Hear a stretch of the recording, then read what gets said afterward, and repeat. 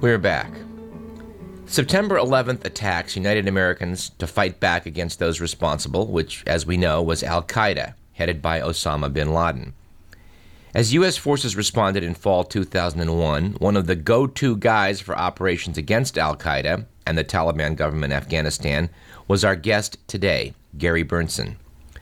Mr. Berntsen's a 20-year veteran of the Central Intelligence Agency's clandestine services. He has served as chief of station on 3 occasions and as field commander of multiple operations, including the investigations of the al-Qaeda embassy bombing in Tanzania. As war was launched against Afghanistan, Gary Berntsen's group, operating with small military special forces teams, helped coordinate successful attacks. An alliance of Afghan forces, aided by U.S. air power, routed the Taliban swiftly. The fighters of al-Qaeda were bottled up in Tora Bora, a mountain hideout where this tale takes a frustrating turn. Mr. Berntsen has chronicled these events in his book, Jawbreaker, subtitled The Attack on Bin Laden and al-Qaeda, a personal account by the CIA's key field commander. It is a vividly compelling read, despite censorship by the CIA, and we recommend it highly. Here to talk about it is author Gary Berntsen. Welcome to Radio Parallax, Gary. It's a pleasure to be with you here today, Doug. Jawbreaker, the title of the book, refers to 2 teams you operated in Afghanistan, one before 9/11, one after. Can you give us a bit of background on what such operations entailed? Prior to 11 September, the Counterterrorism Center had been launching teams into Afghanistan. This is Taliban-controlled Afghanistan, and I was part of one of those missions in 2000. We would be flown in secretly on Northern Alliance helicopters, which were literally buckets of bolts, flown into the Panjshir Valley. We would meet up with Ahmad Shah Massoud's people and work with them in the collection of intelligence on al-Qaeda, who had training camps and were experimenting with poisons and were doing all sorts of bad things there in those days. And of course, then after the attacks on 11 September, I was serving in Latin America at that point. I was brought back by Cofer Black, the chief of CIA's Counterterrorism Center, and then given the task of going in to do the combat phase of the operation, which would be in November and December. And I handled all of eastern Afghanistan to include the battlefields of Taloqan, the Shamali Plains, Tora Bora, and then even Logar province, which would later become Operation Anaconda. Gary, if someone from the clandestine services writes a book and then fights the CIA in court to get it published, we figure he must have a good reason to do so. Recognizing that secret agents don't often chat with the press, we ask why you felt compelled to go public with this. Well, I believe that there's some things that are working in the war on terrorism, some things are not. And I believe that it is important that if we're going to have victory, that we need to have an open discussion about certain things. And one of those things is risk aversion. The fact that the U.S. was incredibly risk-averse. You know, the United States was attacked in Khobar Towers in 1996. Our embassies were attacked in 1998 in East Africa. The Cole was attacked in 1999, and there was no suitable response. The United States was unwilling to attack those that were murdering our citizens. I believe that's disgraceful. And I believe that the United States needs to and citizens need to recognize and demand of their elected officials that when these sorts of things happen, that we stand up and we confront these things head on. 11 September happened because we had not responded. When we, inserted into Afghanistan in 2001, bin Laden was shocked that we had arrived on the ground. He could not believe that we had actually come. We had led him to believe that we were afraid to go into Afghanistan. I was shocked to learn in Jawbreaker that despite a string of successes in gathering and intelligence, helping coordinate the war very successfully, you were pulled off the Tora Bora operations against al-Qaeda. It defies explanation. What do you think happened? Unfortunately, I think people wanted to declare victory a little bit early. We had that problem in Iraq in the first war. There was bureaucratic inertia to move people into key positions that were, in favor of or were supported by the seventh floor leadership. I cannot tell you that I had a close or working relationship with either the DCI or the DDO.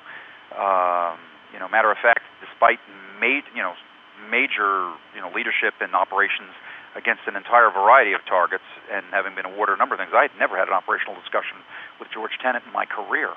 I ran the thing, and I never spoke with him when I finished the Afghan campaign. I went just right back to Latin America.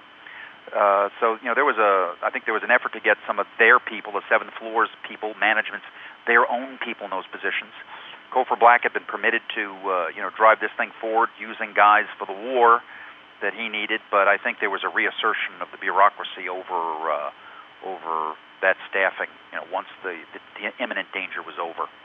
In the current issue of Vanity Fair, Peter Bergen has an article on Osama bin Laden. In the section on Tora Bora, Bergen cites some statements that were made about that operation. It's been controversial. As the field commander who chased al-Qaeda into the mountains, could you please establish the accuracy of some of those disputed remarks? I haven't read his article yet. I've just picked up his book. All right. Well, at one point he cites President Bush's response to Senator John Kerry's statements about bin Laden, that he escaped in the mountains and we had him surrounded. The president responded that he, Kerry, charged that our military failed to get Osama bin Laden at Tora Bora, even though our top military commander, General Tommy Franks, said the senator's understanding of events does not square with reality. Bush went on, intelligence reports placed bin Laden in any of several countries at that time. Your response? Right. Well, I was the person on the ground providing the intelligence, and we picked up his trail going in there. I would never have sent 8 men into Nangarhar province under such great danger had bin Laden not been there. We picked up a radio off of a dead al-Qaeda fighter, and I had CIA's #1 Arabic linguist with me. We listened to bin Laden's voice, so bin Laden was there. The U.S. military gave me the only Blue 82, 15,000-pound device left in theater to use against bin Laden. I think we dropped that on the 9th. So I can't account for the statements made by the administration, but I will tell you unequivocally he was there, and ultimately one day when people read the debriefings of those prisoners at Guantanamo, they'll get additional confirmation of his presence in Tora Bora. Now, during the debate, I could go back that, and Kerry made a statement that was not correct also in the context of that debate. And what John Kerry said was that the president had left the battle to Afghans and warlords. Well, that was not entirely correct either, because it was the CIA that had put this entire thing together, that CIA forces were in there very, very early, that we orchestrated the entire chain of events, that my men were up there calling in the airstrikes. We brought an SF team in and then Delta Force. So Senator Kerry's attacks on the president were not correct exactly. And then, of course, the president's response was not exactly correct either. And I think it quite frankly, was the fog of war. And quite frankly, no one ever debriefed me fully when I came back. Maybe 6 months or a year later, the history staff sat down with me and did a debriefing of me. But I never, ever gave a presentation on what occurred in Afghanistan inside the CIA. I did have a 30-minute meeting with John McLaughlin, the DCI, the day after I came back, but I never met with Tenet, and I only had a 10-minute discussion with the DDO, Jim Pavitt. So there was never a sufficient debriefing of me when I returned, because I went back out to returned to Latin America, and they felt no need to speak with me. Doesn't that strike you as odd? Very odd. Yeah. Well, I know, Gary, you respect General Tommy Franks a great deal and assisted him directly on several occasions, but just that final quote I wanted to deal with from Vanity Fair, they quoted National Security Counsel Frederick Jones, who in response to your charges repeated the statement from the general, "We don't know to this day whether Mr. bin Laden was at Tora Bora in December 2001. How can I not conclude that General Franks is not misleading the public? I don't know what Franks, I sent my reporting back to Washington, and on those days, and I coordinated with CIA headquarters. I never spoke directly to CENTCOM leadership. I would speak to a CIA officer that was there, on the phone occasionally. And I spoke to the CIA, to the military commanders on the ground, and I told them what my recommendation was, and that I had written a recommendation back for the introduction of ground troops. I was quite clear on all of this. I can't account for statements made by someone else. All I can say is that he was there. I called for that. They gave me the airstrikes. They were generous with the airstrikes. Right. They provided Delta Force, the U.S. military. Those that were there on the field of battle fought like lions, and we can be all very, very proud of them. Unfortunately, the equation that was used, small numbers of CIA officers and special forces operators leveraging air power and working with Afghan warlords, worked fine up to the last moment. And when we needed to make the adjustment, and I had requested the introduction of ground forces, I never got them. Yes, I believe you asked for 800 special forces U.S. agents. Like 600 to 800 Rangers. In Jawbreaker, you note that the U.S. lost interest in Afghanistan after the Russians pulled out. It led to factional fighting and eventually a hostile fundamentalist Islamic government. How do you see things in Afghanistan now? I think Hamid Karzai is a fine man. The president of Afghanistan is a figure that is trying to, bring the place back together. The Tajiks recognized that he was a good man, even though he was a Pathan, and the Hazaras were all willing to work with him. It's still a country that is very backward, has significant economic problems, significant problems with narcotics and isolation and violence. It's democracy. It's a long, tough road there. We shouldn't abandon them. We need to help Karzai and those that want to try to create and maintain, national reconciliation and a better life for its people. It's never going to be easy there, as it won't be easy in places like Somalia or Albania. But we should continue to help Karzai. Karzai has a vision for the place that is compatible with what we believe is good for that part of the world. And I have a lot of respect for Hamid Karzai. He's a brave man. Your book leads us to a point where, of course, that job against those who attack us was not completed. It remains incompleted as we've launched a war in Iraq. Can you give us your opinion on fighting in Iraq rather than going all out to mop up terrorists hanging out in the Afghan-Pakistan border? I think the president was in a very, very difficult situation in Iraq. More than a dozen UN calls for Saddam Hussein to open up his weapons programs. He continued to hide, obscure, to block, the efforts of the international community. Ultimately, the president was left with very, very little options. I didn't believe that weapons of mass destruction alone were needed to be, I thought regime change is what we needed, because I believe that Saddam was a weapon of mass destruction. He invaded Iran, invaded Kuwait, attacked Saudi Arabia. I mean, this man was a psychopath, and ultimately he would have put those two psychopath sons of his in charge of a modern industrial state. It was a difficult thing. The problem, of course, in Iraq was our failure to take advantage of that magic moment after we invaded and suppress the insurgency before it got started and move a little bit more rapidly there. So there have been, I was a supporter of our effort to remove Saddam. Unfortunately, there have been significant errors, following the invasion, and we have paid dearly for those. You say in the book you believe we can still get Osama bin Laden. How would you go about it if you were charged with the responsibility? Well, I think they're going to have to continue using our clandestine service and the age-old tactics of human sources. Ultimately, it will pay the dividends that are needed. But they need to continue to press on, and they are pressing on.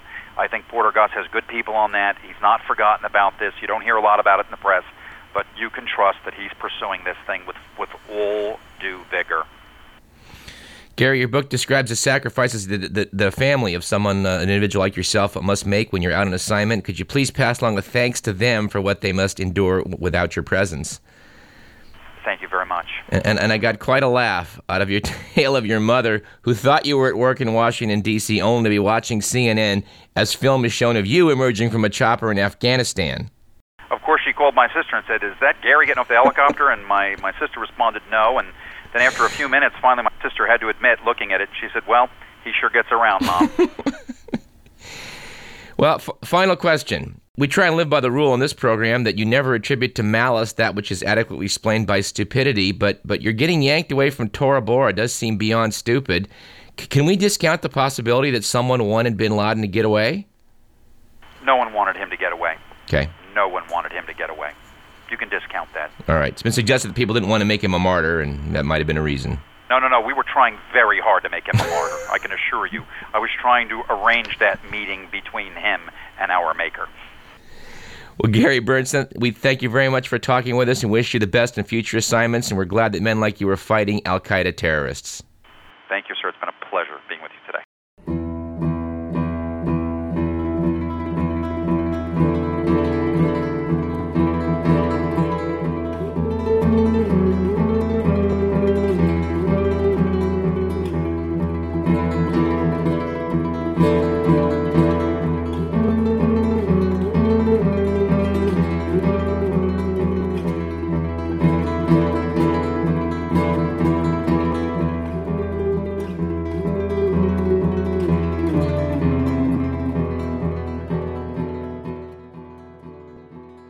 Well, I hope you found that to be as interesting as I did. We have been unstinting in our criticism of the Bush administration on the Iraq War, one we thought was unnecessary, one we predicted before it happened. But we don't feel the same way about the war in Afghanistan. We don't think that going around the world affecting regime changes is such a great idea. However, in the case of the Taliban, we'd be willing to make an exception, particularly in light of the fact that we were attacked from bases in Afghanistan by al-Qaeda, which was given refuge there, and a lot of sympathy from fundamentalist Islamic militants. We regret that we only had 15 minutes with Mr. Bernsen. If we'd had a few more, I would have asked him the following.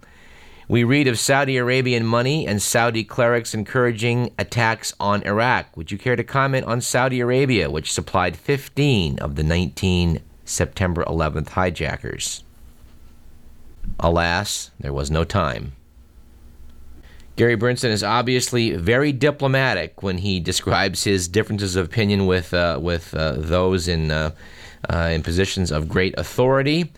I did note that he said, "I can't account for administration policy," when it didn't seem to make sense based on what he was saying, and said, "I can't account for statements made by someone else," when it seems clear to this program that either Gary Bernsen is lying in his book Jawbreaker, or Tommy Franks is when he tells the public that we did not have any idea as to whether Osama bin Laden was at Tora Bora.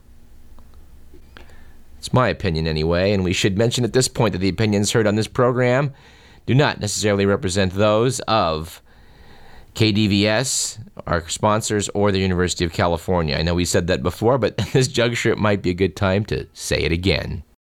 Jawbreaker is a good read. I think that one can read between the lines on a great deal in the book in terms of criticism of what has been done and what has been said by policymakers.